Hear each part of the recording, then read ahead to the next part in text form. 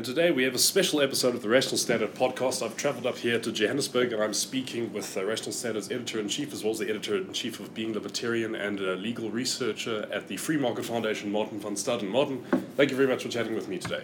Great. Thanks for having me again, Nick, here at the offices of the Free Market Foundation. Yeah. Yes, one of the few bastions of liberty in South Africa, might I say. It's always lovely coming here.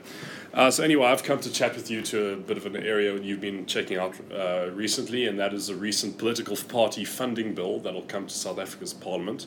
I think most people, the issue of political party funding, it doesn't sound very interesting. It doesn't sound like something your average Joe would put a lot of effort into trying to understand. All I know is from following American politics that what they call campaign finance reform has always been a massive issue. So let me ask you, what exactly is in this bill and what's going on with it? Well, so firstly, the Constitutional Court recently came out of a judgment, or first it was the High Court, where an organization called My Vote Counts challenged the Promotion of Access to Information Act on the grounds that it did not give effect to a supposed right of South Africans to know who funds their political parties. So there is no right to that explicitly, but there is a right to political activity, and there is a right to access to information, and their argument was that when you read these two together, you have a right to know who funds your political parties. The High Court agreed, and recently the Constitutional Court also agreed. These were statutes, not the constitutional interpretation. These rights are constitutional rights. Okay. But the statute that was challenged was the Promotion of Access to Information Act, okay. Which supposedly gives the right to the access to information, but My Vote Count said it doesn't because we don't know who funds our political parties. And I mean, that's fair enough. I think the argument is pretty good. I think the court is probably right. And that is where the political party funding bill comes from. Parliament was instructed by the court to rectify this situation, and Parliament is now enacting the political party funding bill. So what this bill does, so currently in South Africa, if you are a private funder of a political party, you can remain anonymous. You can donate as much as you like, and your name never gets made public. What's a bit different in South Africa than what I think is the case in America is that our political parties receive a significant amount of money from the government, from taxpayers, and that is justified on the basis of trying to prevent corruption, which is quite bizarre. So it's basically, here's some money, please don't do corrupt things and try and get the money illegally. So our parties receive a lot of funding from the taxpayer, and this bill does not go into that. Well, it kind of does, but not completely. What it says it's going to do is make the private funding of political parties transparent from a certain threshold. So I believe the threshold currently in the bill is 100,000 Rand. If you donate 100,000 Rand and up, your name and your information would need to be disclosed. It's not clear what disclosure means. Is that to the public, to Parliament, to a special agency? That's not defined, so that's a separate question. But that would need to be disclosed. A lot of organizations are concerned about that because you can donate 99,999 and you can make multiple such donations, and in the current language of the bill you don't need to disclose. So a lot of parties are a bit concerned about that. Organizations, and they also say that it's too high. I think My Vote Count said that the threshold should be the average salary of a black domestic worker in South Africa, which I believe is something like 5,000 Rand or something. That sounds like they pulled that out of a hat. I believe they did. But the argument basically that they make is that your average the most vulnerable South African cannot afford to donate 100,000 Rand to a political party. So to ensure that there's a parity of political influence, the threshold should be taken down. And then there is also a complete limit on what you may donate. I cannot recall what that is. I think it's something like 15 million Rand. So you cannot donate more than 15 million Rand to a political party, I guess, in an election cycle. I'm not sure when this applies. Yeah. So obviously these same organizations are saying that is way too much and that should be taken down. Then there is something that the bill creates, which is called the Multi-Party Democracy Fund, which is basically to answer the criticism that the Free Market Foundation has and that some opposition political parties has.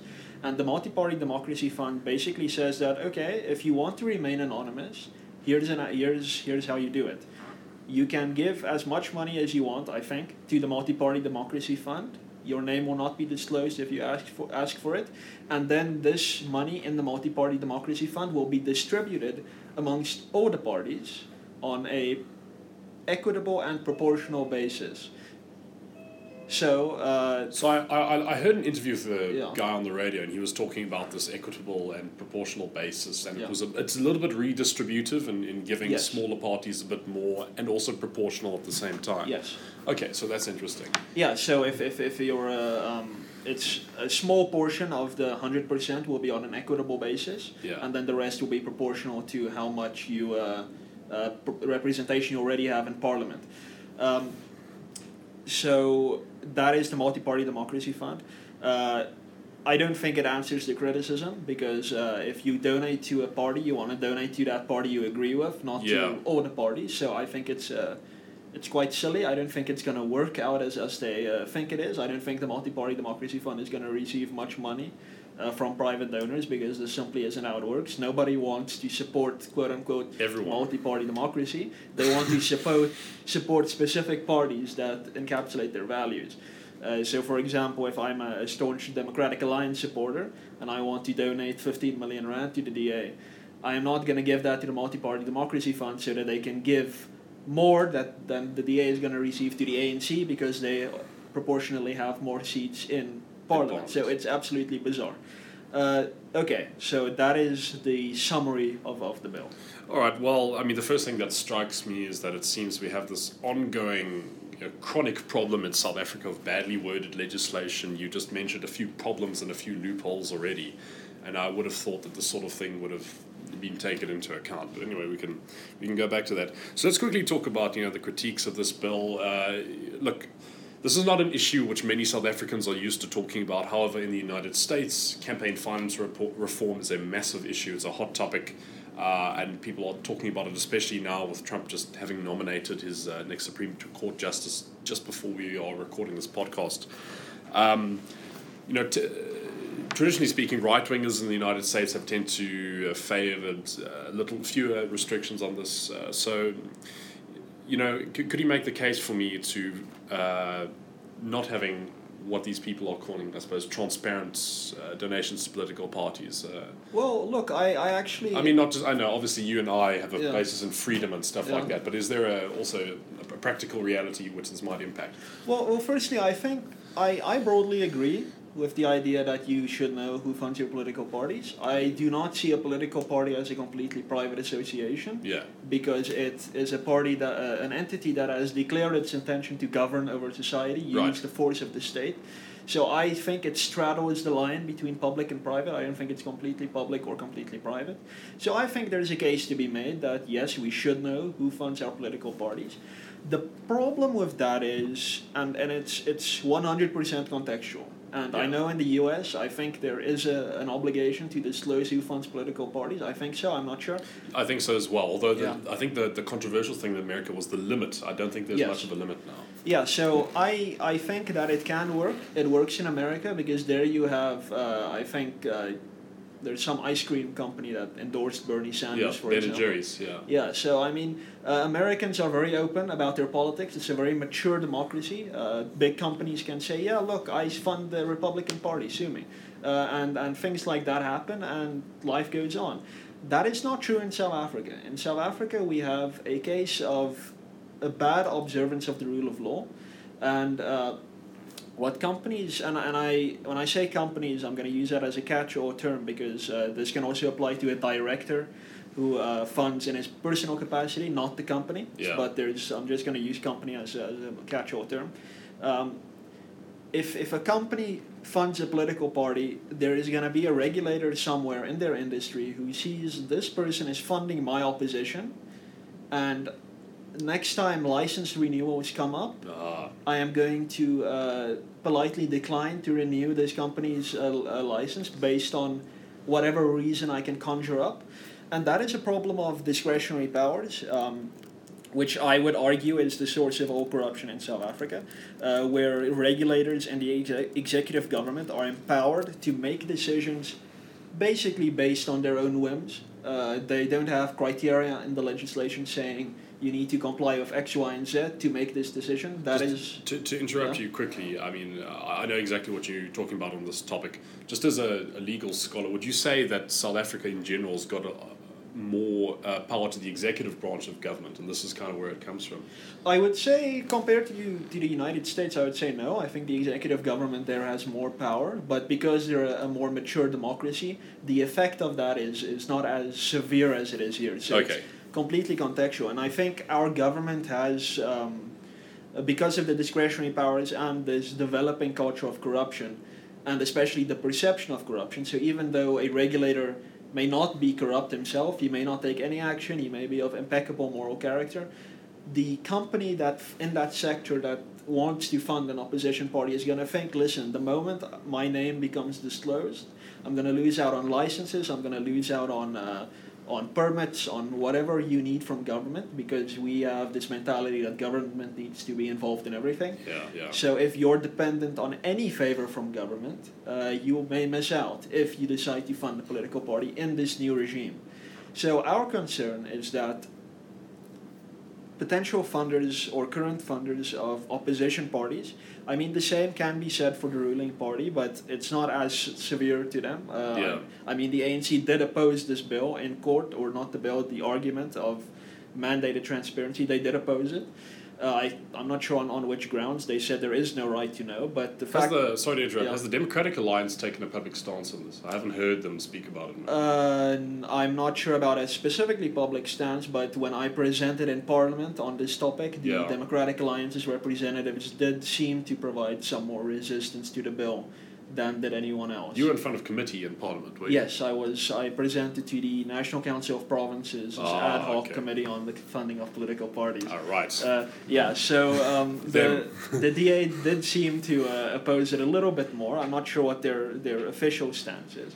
So our concern is, especially for opposition parties, but not the official opposition, as many people would construe it. Our concern is not specifically with the DA, but can be extended to any party. And I mean, this operates on a local level. If you're, we have some local parties that do, I think, govern some municipalities. I think there is something in Mpumalanga. Bushbuckridge Residents Association? Yeah, so take that as an example. I mean, small towns, and if you're a local businessman there, and you fund this small party, and your local regulator in the municipality, who is gonna presumably maybe an ANC member, sees that you're funding their opposition, you may just find yourself out of luck. So any opposition party in any form anywhere around the country may be in a bit of trouble if their name gets disclosed. And I think if we're reasonable and honest about it, they're not going to choose to fund a political party over the future of their own business. They're going to stop the funding of the political party and go on with their own business before this bill comes into operation. So I wouldn't be surprised if the funding has already stopped. Yeah. So that's our concern. It's about the perception of corruption in South Africa, the discretionary powers that people have in terms of other legislation, and that combined will make it very difficult for potential funders, especially wealthy funders who are associated with companies, to continue operating in South Africa and funding a political party at the same time. They'll need to choose, and they probably will choose their company over funding the party of their choice. Yeah, and I mean, that is also a big problem, because in order for a democracy to sort of work, parties do need to get funded somehow, and they need to hopefully get funded as voluntarily as possible. I'm sure you and I would hope. It almost sounds to me like the problem of this piece of legislation comes not necessarily from the legislation itself, but comes from sort of side effects of having a really horrible regulatory and licensing environment in South Africa. So, I mean, I hate to divert off the course a little bit, but I suppose the Free Market Foundation has its concerns as a result of that. But, I mean, maybe we can just talk about, South Africa's sort of regulatory and licensing environment. Would you think getting rid of some of those red tape or some of that red tape rather would make it better. Well, yes, that is our submission to Parliament. It's basically we are fine with the bill in principle. Most of it is fine. We're a bit concerned about the arbitrary limits on funding. Yeah. All these numbers that seem to be taken out of a hat by government. So yes, our concern is 100% with the environment, the regulatory environment, and our rule of law project, with which I am very active. We are basically all about this discretionary powers problem that seems to be endemic in South Africa. So this comes from usually legislation that purports to regulate something. So, for example, let's say the Financial Services Board. Yes, the Financial Services Board, which is now being abolished and replaced by an even bigger bureaucracy. How nice of them. Yeah, and other boards like that, they in legislation have the power to make notices, determinations, prescriptions. All these things are just synonyms for they may regulate and introduce their own special type of legislation, even though they're unelected bureaucrats, and they have the power to oversee the whole industry and make very material decisions that affect these industries. So, for example, I think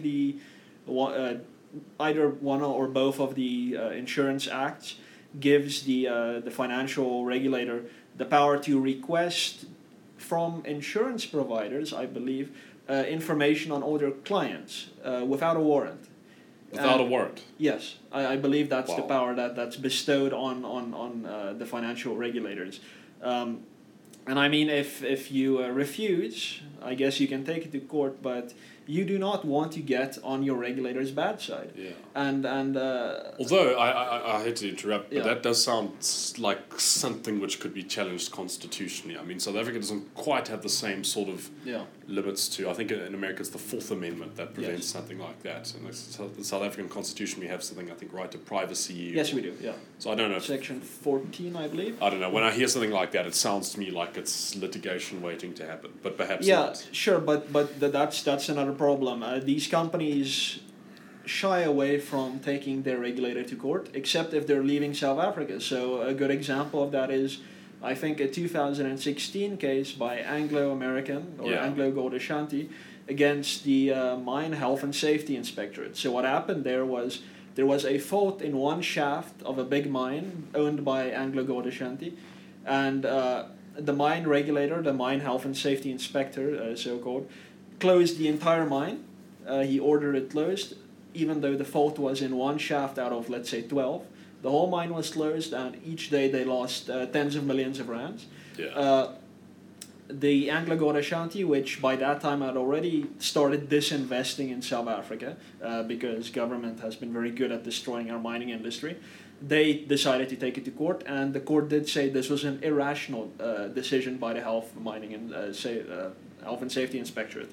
That's fine, except the court didn't strike down the legislation giving that power. Our argument is that the power itself to declare a whole mine closed because of a fault in one shaft is an unbridled discretionary power, which is outside of the confines of the rule of law. It is completely untethered. Our argument would have been this legislation is therefore unconstitutional. The court just said the decision is irrational. So there's an example where a company does take government to court on a discretionary powers matter, but as we know, Anglo Gold is leaving. A company that has a long-term investment in South Africa and intends to stay, which I guess is becoming increasingly unlikely in light of current events, they will not want to take their regulator to court because they know they have to deal with these regulators every day for years to come, and they don't want to have a bad relationship because court case today, in a week, license renewals comes up, the regulator says, yes, we looked into this and this, and we're not completely happy with that. Sorry, you're not going to get a license. And the company can't then say, but you did this because of the court case, because they can't prove it. And so there's that problem there, and the courts won't accept that argument if you say it's retribution, because the courts will say, listen, the regulator has this power in terms of legislation. It has given a reason for why it has taken the decision. And there you go. You'll need to prove that it's retribution. You can't. So we have a discretionary powers problem in our legal regime. We've had it since apartheid. It's not a new phenomenon. We have researchers here doing analyses of democracy and post-democracy legislation. Post-democracy legislation. And we found that at least 80% of all South African pieces of legislation fall foul of the rule of law in a respect like discretionary powers. So yes, it's completely a regulatory environment problem. The political party funding bill itself is okay. Yeah, it's interesting because it almost sounds like the conversation we need to be having is actually about the rule of law and not necessarily about the political party funding bill. I think Leon Lowe gave an excellent speech at the Free Market Foundation. I think it was last year sometime. I can't remember when, but it was on the rule of law and how this very, very vitally important concept is something so many South Africans are just completely unaware of. So now, anyway, you gave a bit of an example of, say, the smaller political parties, how might they be affected? Just to throw out a bit of a speculation, how do you think, suppose this bill will be passed, and I don't know, it seems to me like it will be. I see no reason for parties to put major fights. Maybe the EFF has some conspiracy up their sleeve, I really don't know.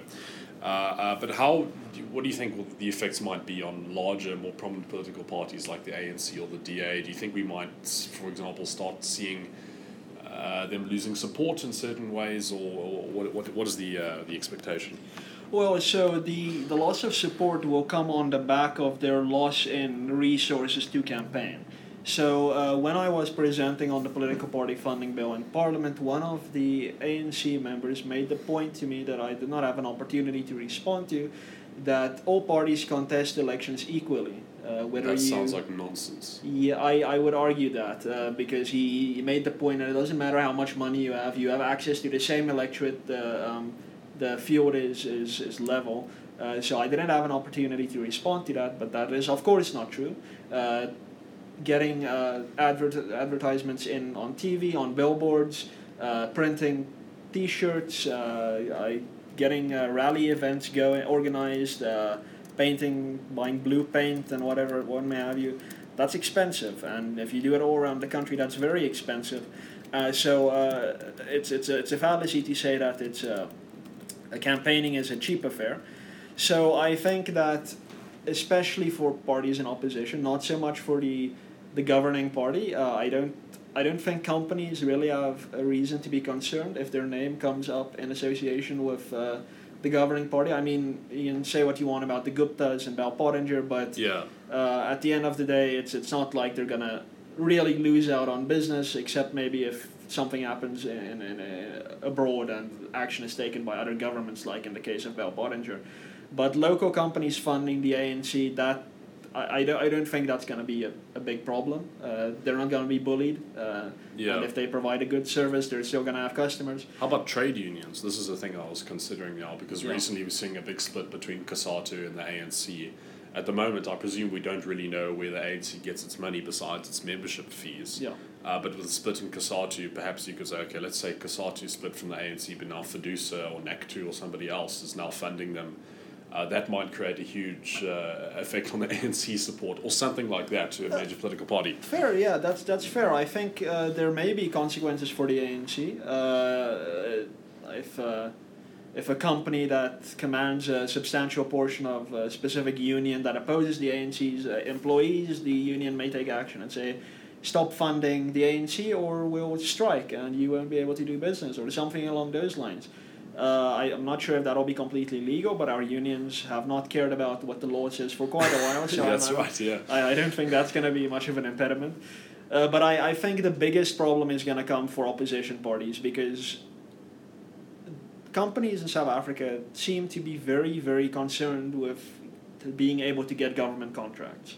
I've always found this quite bizarre because government doesn't pay. Government is very inefficient. I don't know why our companies want to do business with government so eagerly. Are they not lucrative contracts, these tenders? I'm not sure, but what I've heard is that government usually doesn't pay on time, and you have to wait a substantial amount of time before you get payment, and there's usually a lot of politics associated with it. But so I'm not talking about Gupta type companies, I'm talking about real reputable companies. And if you see on any company a BEE status that they're bragging about, you should know that company really, really wants a contract with government. That's the only reason currently you would have a BEE status and care about that. So there is a big concern about that, and the moment it comes to light that, say, to take an arbitrary example, Pick n Pay funds the Democratic Alliance. Yeah. Any talk about any type of contract by Pick n Pay catering an ANC event, that is all going to go out the window, or a government event rather. That's not going to happen, or the Pick n Pay is going to think that is not going to happen anymore, even though there won't be any retribution. So that's the issue here for opposition parties. If you are seen to be funding an opposition party, you are either going to think that a regulator is going to engage in some type of regulatory bullying for your company, even though your company isn't funding, you may be funding, but you're associated with the company, an opposition party, and or the regulator will actually take action. But either way, there is going to be a loss of funding for the opposition party. You as a rational businessman are not going to take the chance. You have to play into the cards of the government if the government is regulating you. I suppose that's an unfortunate situation, and what you're describing sounds a bit like a scene from House of Cards at the moment, which is it's really unfortunate. But I think, if there's one takeaway from this chat we're having, it's that really the ultimate problem is just one of the many side effects of having a horrible regulatory and discretionary power environment in South Africa. So, I look forward very much to learning a little bit more about the rule of law. It's even something that I have not been too well equipped with regards to knowledge about stuff like that. But we will see in due course what happens to this political party funding bill. We also have an election coming up, so I think it'll be interesting to see what happens there. But I sincerely hope it doesn't have a major effect, and perhaps the Democratic Alliance will come to their senses. Although you did say that the member of the NCOP sort of was more against the bill. I think all the opposition parties realize at a fundamental level what's coming. Really? But they can't really go in public and say, no, you don't have a right to know. That's going to look terrible. Well, this is always the problem, is that you have so many of these issues in our political sphere in South Africa, which are, the correct stance to take is a very unpopular one. So the DA just sort of tiptoes, or they'll write it down in their policy, in their manifesto, but they'll never really say it publicly. Exactly, And, I think this is why it's necessary to have things like the Free Market Foundation to actively speak out against it. I was, for example, very happy quite recently with the DA's their stance against the whole land issue is they're actually saying the ANC/EFF plan is to not have any property rights. Yeah. Prior to this, Musi Maimani's stance was, it's not suitable for a growing economy or something like that, which is just a really wussy. Yes. They've upped their game a little bit. Yeah, so well done to them. Credit where credit's due. Yeah. All right, well, thanks very much for this chat, Martin. I think we'll have to see, what the effects ultimately when it comes through. Do you think it looks like this bill's going to pass? Oh yeah, it's definitely going to pass. Okay. The NCOP passed it in their chambers without taking into account any of the things that the Free Market Foundation said. So do you know that? And it's passed the National Assembly already. It's only going to wait for the president's signature now. So I have no. It may be shelved. A lot of legislation gets passed, and the president says I'll sign it at some point, but it may not happen. So, but from where I'm sitting, it seems like it's going to pass. Well, very, very interesting indeed. I suppose we'll have to see now what will the effect be on the South African political sphere. Martin, thank you very much for chatting to me. And as usual, thank you very much for listening to the Rational Standard podcast. Give us a like on our Facebook page. Sign up to our email at www.rationalstandard.com. You can follow us on Twitter at RationalStand, or you can follow myself at Nick Babaya. And Martin, what is your Twitter handle? I am at Martin ASFL, but rather follow me on Facebook, which is fb.com/Martin van Staden Liberty, one word. And Free Market Foundation, would you know that Twitter handle? We are at FMF South Africa on Twitter, and I believe it's probably the same on Facebook, but just search Free Market Foundation either on Twitter or on Facebook and you'll find us. Great. Well, thanks for the chat, Martin, and thank you for listening to another episode. Until next time.